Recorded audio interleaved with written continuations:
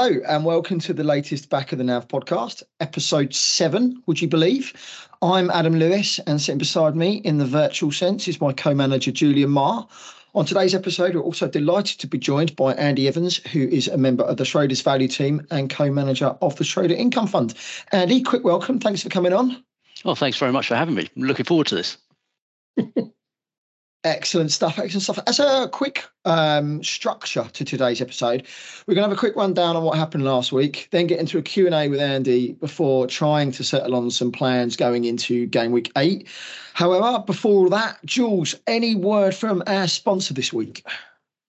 Well, it's been tough getting a word from the sponsor. He's not happy about life at the moment. I think it's tough being an ESG, as committed to ESG as the chairman of the Committed Asset Management is. But he found a bit of inspiration listening to our podcast last week, actually, because, he knows that we're having a tough old time. And somehow he drew a parallel with that and ESG, because if you look, the outflows are going against it. Performance isn't great for obviously any number of reasons. Even the UK government seems to turn against it. The culture wars are raging in the States. It is a regulator. Well, they're just getting involved, can't agree on how to do it. So he drew some solace from not one word but two words, which we brought up last week. So I looked it up to get it absolutely right, and it's what we might call Melchitt's law, which is of course a Blackadder goes forth. If nothing else works, a total pig-headed unwillingness to look facts in the face will see us through. So that is the chairman of Committed Asset Management's word for the day, and I think probably not a bad little motto for BotNav going forward, the way things are going for us. That could be a little slogan under the badge, like Audio Est for Kerr for Tottenham and stuff like that. That we might have to pay royalties, unfortunately. Yeah, we might have to. So let's have a look at performance for the Back of the NAV in game week 7, a week which finally saw us take no hits to performance with just the one change of Martinelli to Bruno, who we then gave the armband to. We might as well have just taken a hit in hindsight for all the good that did us. Good for Andy, though, because he does support Crystal Palace, so that was it benefited Palace. Looking at the numbers, a 51-point haul this week, beating the average of the league of 49 and leading to some green arrows as a result for Back of the NAV. And we've now hit the lofty heights of a global rank of 7.4 million out of 10 million. We are climbing. That makes us third quartile, doesn't it? I think we might be. We are fighting back. It starts here. Yes. The performance is coming in. So if we do some attribution analysis, the biggest contributor to performance in the game week was my pick. Yes, my pick, Morris. It started well. It could have been better, but that loss last night to Burnley, just a 1-pointer. But 10 points for Morris this week. We got 8 points from Alvarez, 7 from Son and Newcastle Shah, and 6 from Arsenal Saliba. However, with Haaland blanking, who most of our peers will have captained, it does feel like a missed chance to have clawed ourselves up the table a little bit more. So if we go down a detractor line, bringing in and captaining Bruno would seem to have been the biggest detractor to performance. We've also got another poor show from Pickford, which puts him still very much in the firing line going forward, while Mbuemo could still be on our sell list. So, Jules, run us through your thoughts on last week and how we got on versus the benchmark. Well, I don't know. Adam, have you got yourself a fund manager's dictionary? What's happening with this attribution analysis and detractors? It sounds like we know what we're doing now. And I like your the fact that we got a bit of collective responsibility with Morris being your pick. The one time your pick does really well, and suddenly it's yours, is it? All the rest are mine. I see how it goes. Anyway, what have we got? Yes, Rad's on most of it, but you look back at the team. Yes, Pickford won. Chilwell went out, but we got Saliba on 6, Shah on 7, Kabore. The old Luton double up that we went for was 3, Salah on 1. I may come back to that as things progress. Son on 7, Fernandes captain 4, Diaz 2, Mbuemo 2, Alvarez 8, Morris 10. Maybe we did joke about captaining Morris. Maybe we should actually take our jokes more seriously. 51 points, and try not to think too hard. But I think this is where I'll go back to my own team actually in a little bit of how this impinges on BotNav on the Friday night and clear decision making, and we'll get to talk to Andy about this. I'm very glad here both on the behavioural finance point of view and on the clear decision making. I was just greeted by a sea of yellow flags on the Friday night, and maybe at midnight, it's not the time to do it, but I thought I'd catch some price rises and beat some falls. Brought Salah in early for Saka, took out Saliba for Zuma. That wasn't too bad. Of course, Saka played, Saliba played, and actually Salah would have been fine for me. And it would have been fine for Botnav, and it would be even better for Botnav because, of course, he passed to Diaz, and Diaz put the ball in the back of the net. And then VAR decided that wasn't right. And I think those are the slings and arrows of outrageous fortune that we must find ways to deal with, and why we have our behavioural finance specialists on later. So I'll talk to you about that, because I really can go on for about that for a very, very long time. And let's look at our benchmark team. This is sort of the madness of crowds, and not in a good way. And we try, and as ever, I try and build a team out of the most bought players. Never quite works because Salah's up there, but this is a team you could buy. Almost everyone's bought. In goal, we still have for the last game week we had Areola. He's on almost 31%. He got 6 points. Anana heading in the other direction, but still just about ahead of Edison as the second most popular goalkeeper. He was on the bench. Stupinan, the most bought defender, is almost still 2/3 of people, but whether after his -2 45 minutes that goes into next week, we'll see. He's already dropping. Chilwell got nothing. Trips now departing, waving merry to us. We were never able to buy him, but he got 12 points. And then we have Lamptey and Bell on the bench, and then our midfield of Saka, Matoma, Rashford, and Maddison and Buemo. Most of those, all but Buemo, are over other 30% ownership. Saka's on 65, and with his 9 points, probably is still too along. Although he's got some tough games coming up, so people have been selling out of him. And they would do this and because he's injured, was he? I think last night as well, as we record. And then up front, Haaland on just the 92.4%. We captained him for 4 pencil. The benchmark did. Alvarez on 8, and with the make weight of Obama. So actually, the benchmark team did even worse, which shows that the majority don't always know what they're doing. Sometimes they put us in our place on Botnav this each week, but not this week. They scored just 42. So yeah, good news for Botnav. Minus VAR, it could have been even better. But that's where we are. And looking ahead as ever towards next week, what could get better? Well, let's get. You don't look convinced, Dad, and I did actually. No, I think. I mean, look at this, but what we could also get as a guest is further down the line. I was thinking, because it's all about having communication and talking and having difficult conversations with one's shareholders or one's unit holders. Maybe we should get on find a manager who's permanently fourth quartile and find out how he gives the bad news month after month on the. So that's just another potential guest further down the line. If any PRs are listening and they're feeling. Well, maybe if they want to lose that as a client, they could bring them in and get in touch with us. I'm just sitting here nervously just after, we're recording just after Klopp said his rant about the game being replayed. So, our points might change anyway. So anyway, let's introduce this week's guest. Andy Evans joined Schroders in 2015 as a member of the company's value team. And as mentioned earlier, he co-manages the Schroder Income Fund with Kevin Murphy. He's also a regular contributor to the long-running blog on all things value, The Value Perspective, and its associated podcast, on which he's hosted guests as varied as GMO's James Montier and fantasy football scouts as Phillips. Before joining Schroders, Andy was a sell-side analyst for 11 years at Threadneedle and Glenwatt. Can't even say it. Andy, I'm going to kick off with an easy one. Do you play FPL? If so, how are you doing? Or if you stopped, why did you stop? Yeah, so I have played it off and on. Most recently, I played it last year, and I did okay. So I was kind of solidly mid-table, maybe pushing on towards the European places. So things are okay. But if I'm being really honest, and I'm not sure most of your guests would say this, I just don't think I'm very good at fantasy football. I have to be honest about it. And I hold my hands up, and I think my ego's such that I can take it. But there is a bit of evidence to back that up. And so as well as doing fantasy football on and off the official league, there's also another league which I have with my friends, and it's 10 people, and it's effectively a draft system, all based on the FPL official point scoring, but you're only allowed to have the player once. So once you've picked in the draft, that's it, they're gone. And that means when you trade, you can only trade the available players. And so there's an added level of complexity in it. And I played, and for the first 4 seasons, in 2 of those seasons, I finished bottom. And from that point on, I was kind of like, well, you're probably not cut out for this. You probably need to put a bit more effort in. And whilst my ego can take the fact that I might not be very good at it, I probably still want to offer some excuses.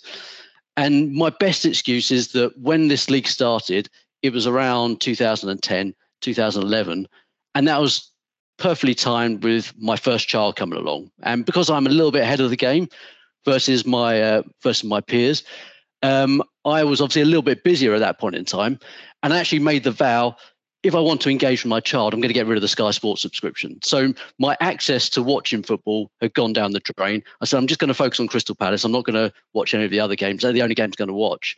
And as a result, my ability to see anything football or to read any football went down the drain. We can come on to touch on it a bit later on, but there was a couple of reasons where that then transferred into me being pretty horrible at it, and me ending up being bottom a couple of times in the first 4 seasons. What's consequently happened, and I think it's kind of interesting, is that as people have started to have children, they start to finish bottom. And so we now have this thing in our league called the curse of the child, which we'll say never to our kids and never to our wives, but definitely we'll say it amongst ourselves, that as soon as a child comes along, that means you're going to be finishing last the next season. And that's proven to be quite a good predictor of how badly people are going to be doing. If I was going to put a really, really generous spin on it, I would say I gave up being a great fantasy football manager so I could be a great fan manager and a great father. But I know you're too smart to buy anything like that. I would willing to go with that. Certainly, we should say in advance that if not being good at Fantasy League was a bar to being on this podcast, you would just be listening to static now, or everyone else would be listening to static. So that there's no worries on that front. I actually, when my first kid was born, I actually had one of my best seasons, and what I think it was I found out the Match of the Day was on first thing on a Sunday morning, and I'm pretty confident Cherry's never going to listen to this. I got a lot of brownie points from volunteering to do the early shift on the Sunday, and I'd sit there with feeding Hannah her milky or her porridge while watching the full shift of Match of the Day, probably for the first time ever. So actually, that season, the 2009 season, I think it was 809 season, was actually one of my best ever, and I wonder if that was it. But yes, I agree. As things moved on, it got worse. And I've definitely got stories about how my beloved children have detracted from my score as well. But that was probably a different episode we could go into there. So I've got a question now, because and you're part of the team behind the Valley Perspective podcast, which takes as its theme decision making in conditions of uncertainty. Given botnavs and indeed my own suboptimal showing recently, what tips would you offer to improve Adam and my decision making process? Yeah, there's a few things I think we could take, and they're obviously not all related to fantasy football, but I don't think, given my introduction, you don't want exactly my advice on fantasy football directly. But one thing which comes up again and again is just how bad humans are at dealing with probabilities. Everything in life has an element of skill and luck and noise and signal, but we're very, very bad at cutting through that. And we love to attach stories to things. So as soon as we seek out a pattern, that's suddenly a story which will weave into some reason as to why you want to be doing something. And so there's probably 2 things you could do around that. One is to say, let's really understand what the possible outcomes are. So if you were to look at any player, there's a certain amount of scores that you should expect, and there's a range within it. So you're going to have very lumpy returns. If you looked at any player, they're going to have -1 one week if they're a defender. They're going to have +10 the next. And understanding that volatility and the range of outcomes, I think, is quite helpful, because it'll stop you from making bad decisions and very short-term decisions, I think. But also connected to that is the really good way to cut through all the noise is to have a very, very strong process. And I know you've kind of set out your stall and you said, we're sending out our process, and you've got your plans for how to do it.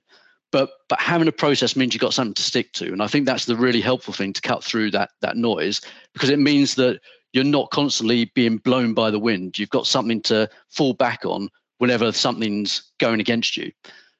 So I think that combination of making sure that you understand the probabilities that you're facing, and then secondly, having a process which means that you can cut out the noise, I think that's a really helpful thing.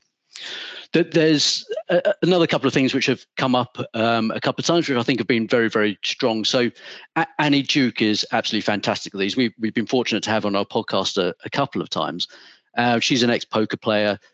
She's been at the coalface with kind of noise and signals and trying to work through it.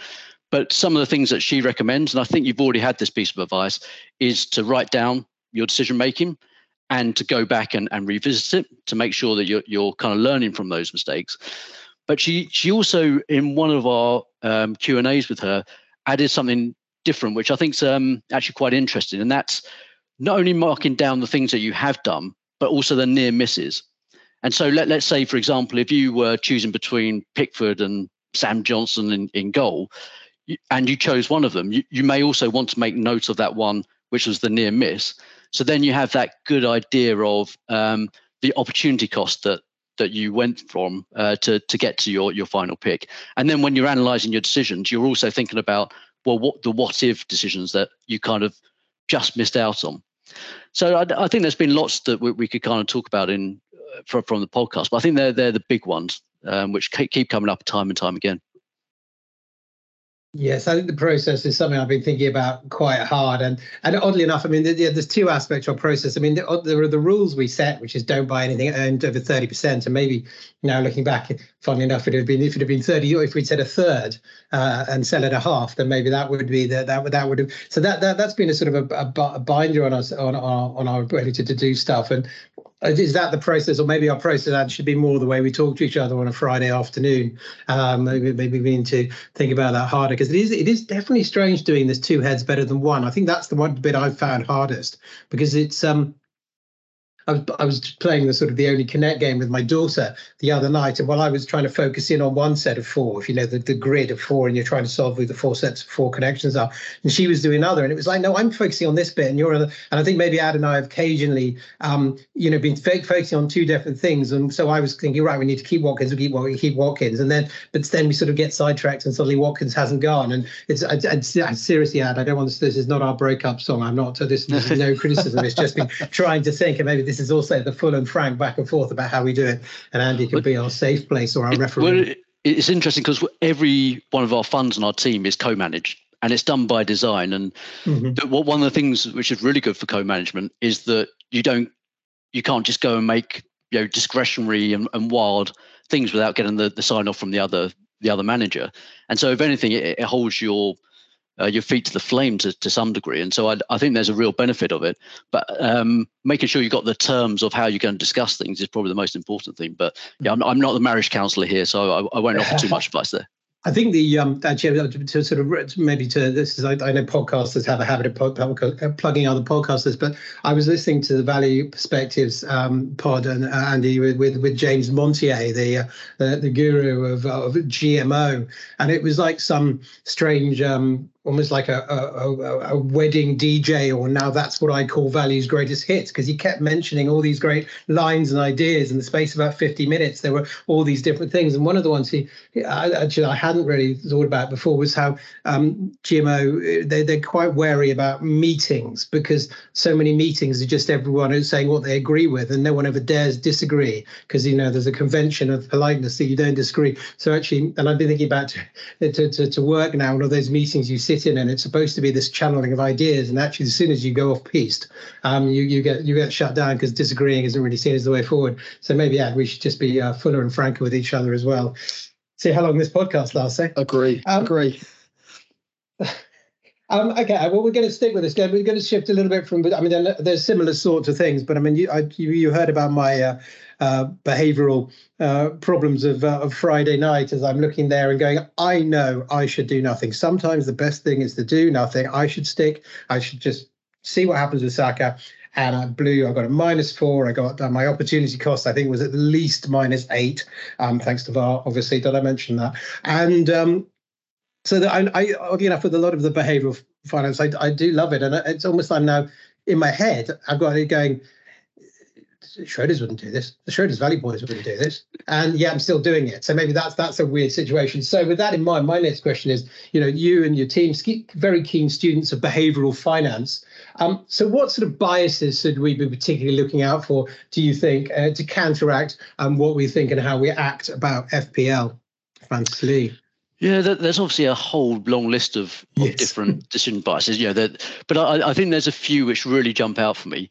And I reckon I'll start with the two which I think I fell foul of when I was doing fantasy football. And the first was overconfidence, in that, everyone likes to think they're good at something. And I think I know something about football.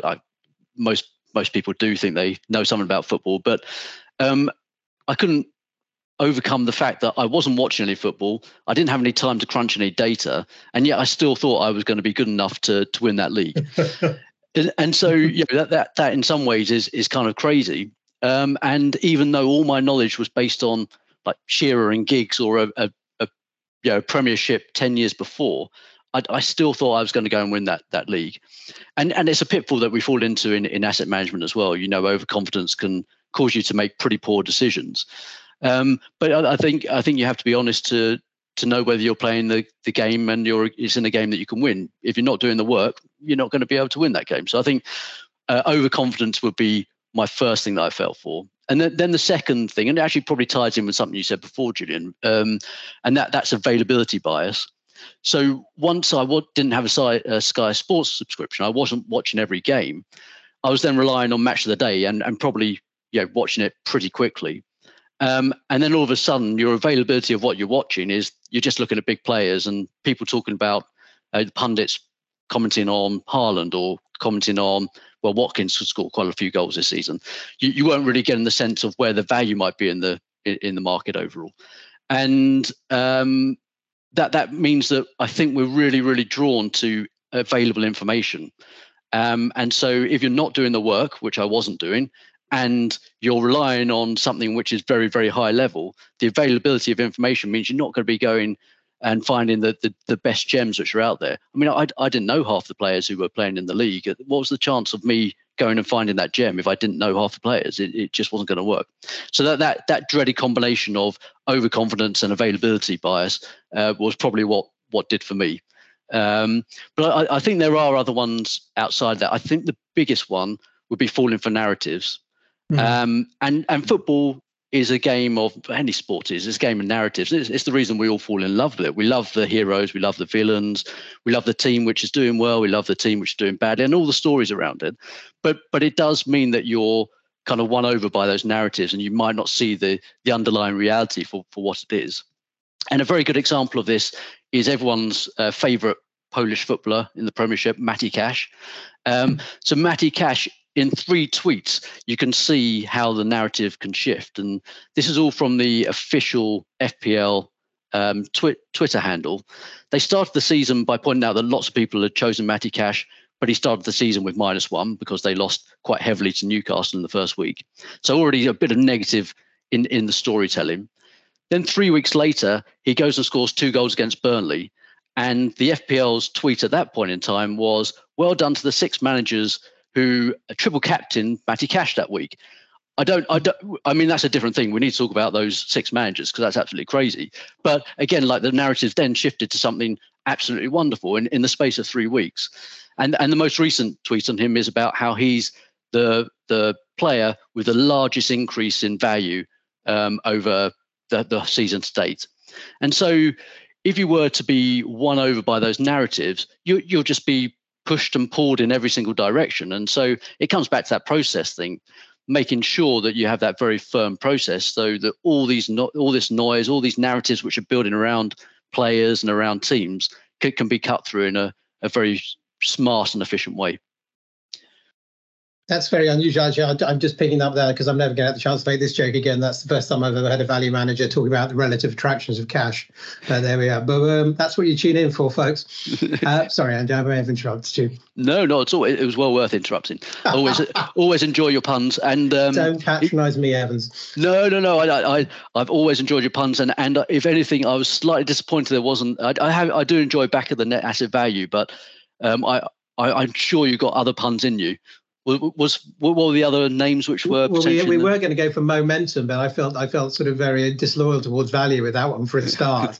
But yes, we had about there were a lot, and they got worse as the night went on. So I thought back of the net. Well, I think we both agreed back of the net asset value was very.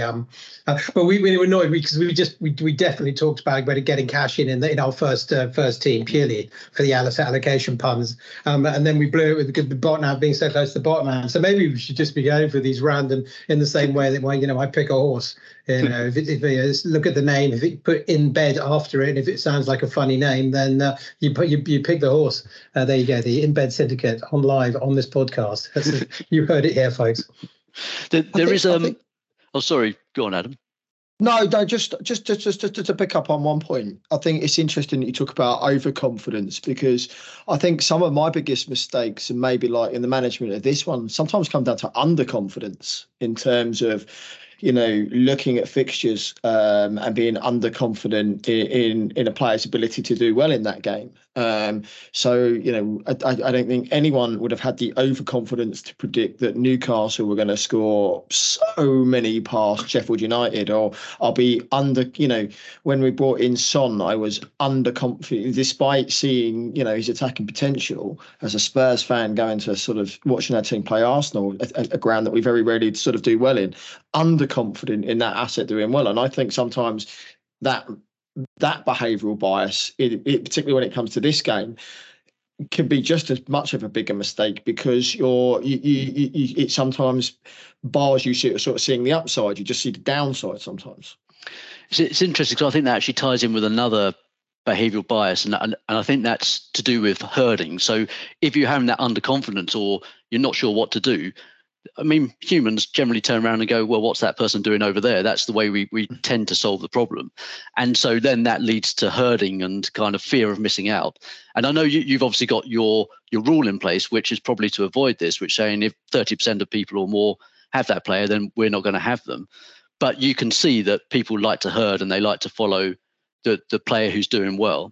And I'm going to name and shame someone here. So again, in that league I talked about before of 10 of our friends, all from school, there's a friend, and I'm going to name him by name because he deserves this. He's called Macca, and he lives out in Virginia in America, and he teaches or coaches soccer out there, as he has to call it. And he must sit and watch every game with the laptop open and the spreadsheet open, because as soon as a scorer scores and it's an available player in their league, you'll see the WhatsApp pop up. I'm buying this player in, I'm selling that player. And maybe that works. Maybe momentum is something which is in there. Maybe there is a hot hand effect, and you can make some good points from that. But I'll tell you that Macca has never won the league. And that for me is enough to say that I don't think Macca's scheme really, really works. So that fear and that herding, that trying to jump on the bandwagon is something which I think we could all fall foul of, but I don't think it's going to pay off. No, and the funny thing is that there's been a sort of lot of chat about that this season, where they said, "Oh gosh, the biggest scorer of the last week has become the most transferred in player." And you go, "That's the same every season." So actually, the only real herding effect here is the number of commentators herding to pick up on that fact, not the actually original herding fact. It is a strange state of affairs, but one that we aren't always in a position to fall for, as you say. At least we protected ourselves there. Except with Haaland, it's a very weird I do have to ask a question. I'm intrigued because it relates to this, and that's where that rule came from, in the sense of that meant that you knew that you wouldn't have Haaland, and so that's a big risk versus whether it's a benchmark risk, but a big risk about you scoring points. So I'm interested in that one. Well, I think it was because Adam and I have talked about this podcast for a while, and it was like, well, what can we do to sort of make it different? Because clearly, our strap line of two blokes talking football pretending to work is probably more realistic. But it was well, what can we do here? Can we try and make this more active? Can we try and avoid make it a sort of commentary on active versus passive, and therefore try and stay away from these big stocks, as it were? And we will be trying to. We do put this call out almost every week. We're looking forward eventually. We're going to speak Fight Tracker Manager, because what it must be like was maybe investing in US mid caps at a time, well, a bit like now, when only 7 US companies are going anywhere, the so-called Magnificent Seven. It must be heartbreaking to see all that sort of stuff going up when there's nothing. Well, I'd love to say it must be heartbreaking. We know it's heartbreaking whenever Haaland scores a hat trick. Funny thing is, a couple of times we've matched him. He scored a hat trick once, and so did Son. But it's still not enough that we keep losing, especially when you're fighting 92% of the market who have that in, and the other 8%, pretty much everyone else isn't playing. I suspect by now they've all given up. So I suspect we're the only active non-Haaland owners, which you can draw your own conclusions on. But yes, it was supposed to be this commentary of active versus passive. So that's why also we brought in the minus, trying to take a -4 every week to reflect active fees. As it turns out, what we were doing, we were reflecting actually psychotic hedge fund fees with very, very unhedge funded good hedge fund performance, or should we say 2003 hedge fund performance. So we rather sort of we definitely shot ourselves in the foot. So we're bandaged up and just slightly recalibrated our process. But that was the thinking anyway. I suppose it also comes back to a couple of things to pick up on some in terms of the herding. There's a lot of people. So many sort of people now sort of will judge their team against the fantasy football scout. They'll go and look at what players he's picked, and that sort of template.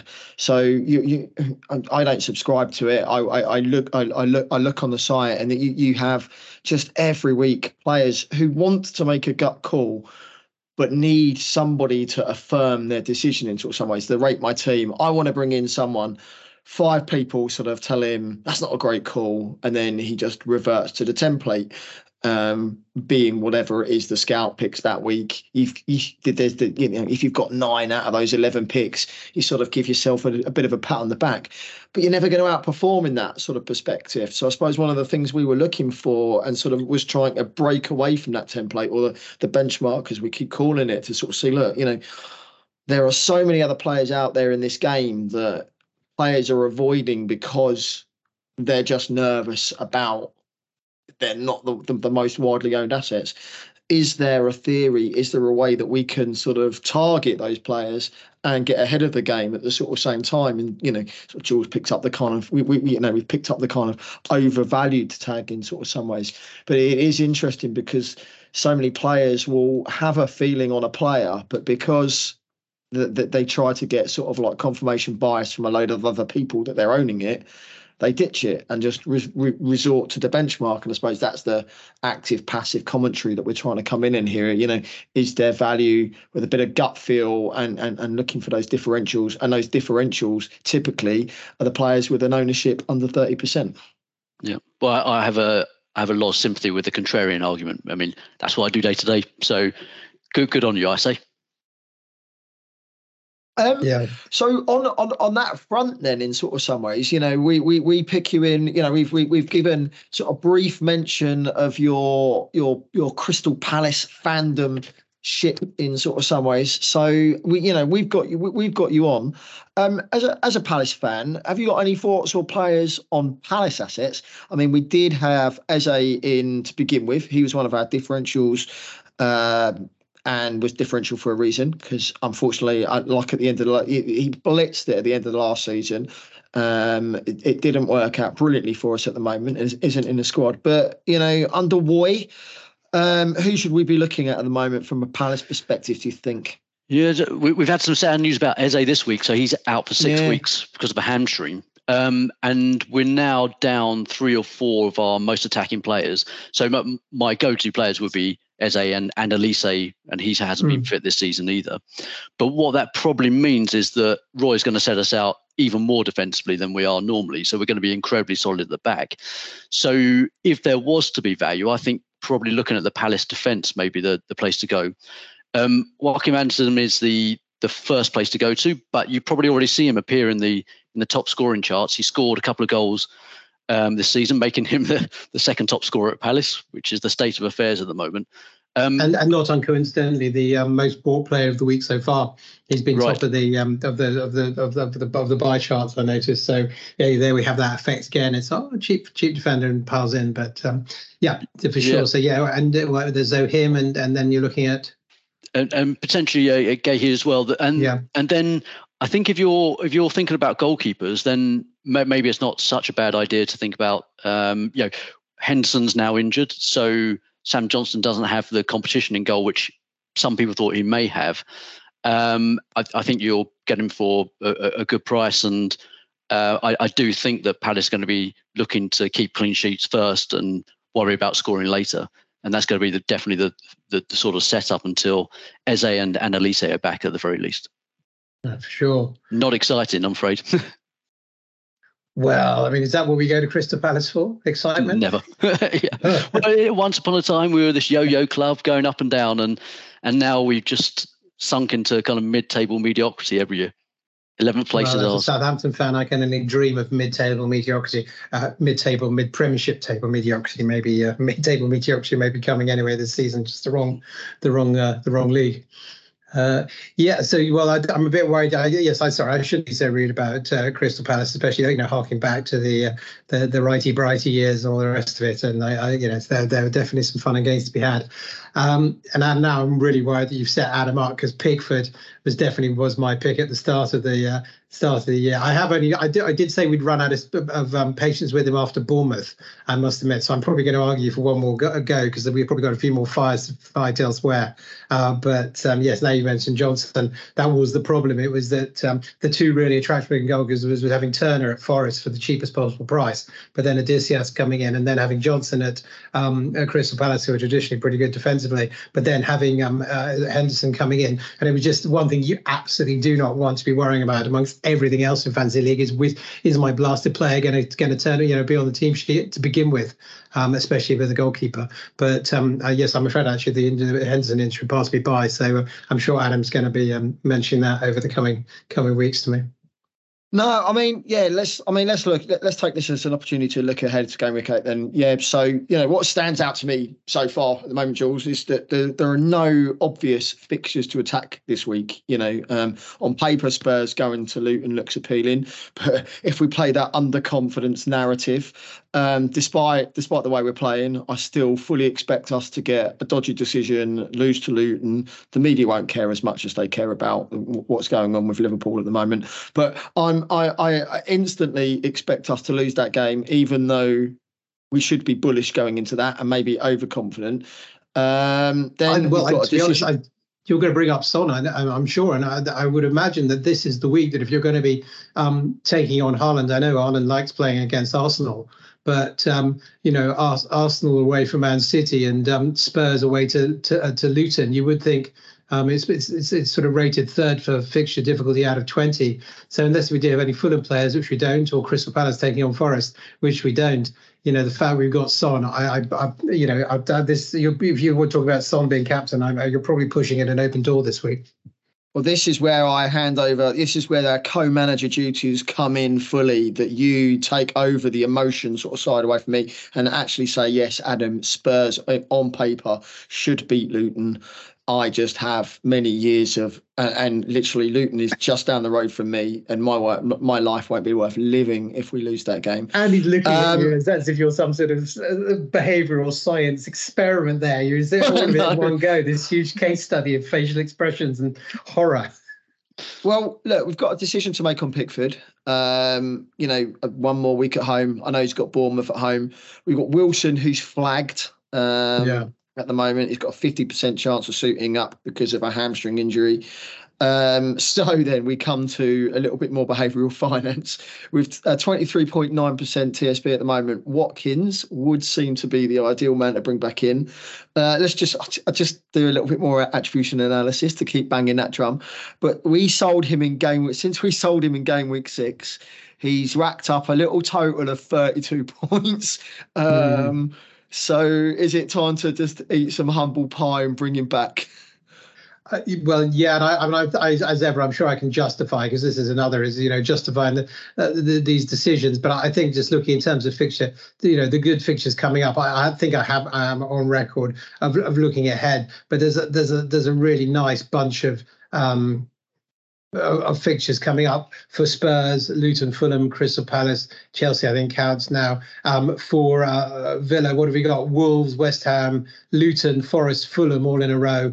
And then obviously Newcastle, which was why we went for the players we did. But obviously that's how. So I just think Villa from here on in, they are just they're a long-term hold. I mean, even Bournemouth away in week 14, and we can go all the way there. So yes, this is if he's on 29.3, I don't need any more persuasion. Watkins, having in another of my Ford leagues being battered, I was way ahead of everyone else. And then suddenly, after my horrible week, and one of my opponents had both Watkins and Diaby, and you're just thinking, yeah, okay. And I tried to feel happy for him, but I'm not a big person. It's just, I can't find it in my heart to be so. I haven't even sent him a happy message yet, although even pretending. So there we go. So yes, I think if we were going to do one when we come to Friday, that will probably be the one to shoot for. I agree. So yeah, Andy, how do you feel about watching this behavioural finance in action? I think it's fantastic to watch. I know how much you've enjoyed FPL over the leagues. I know we've chatted about it over the years, and it's great that you've got this in action, and we get to see it all up close and personal. It's brilliant. Yeah, you can hear the pain in our voices. There we go. Oh well, it's something to think about. Give it a couple of days. We're there on Friday. Yeah. Well, exactly.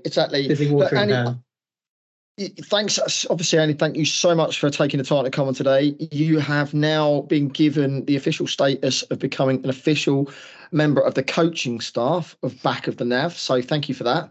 Well, thank you very much. It's been great to have you on board, Andy. Thank you so much for doing this. Jules, a pleasure as always. Oh, well, you're so kind. And finally, everyone else, a big thank you to listening. As we did mention at the start, we are now finally on Spotify and Apple, if that makes life any easier. And tune in for more next week when we will be joined by Francois de Brun, who runs the Aviva Investors Global Equity Insurance Fund. But for now, bye-bye, and thanks for listening.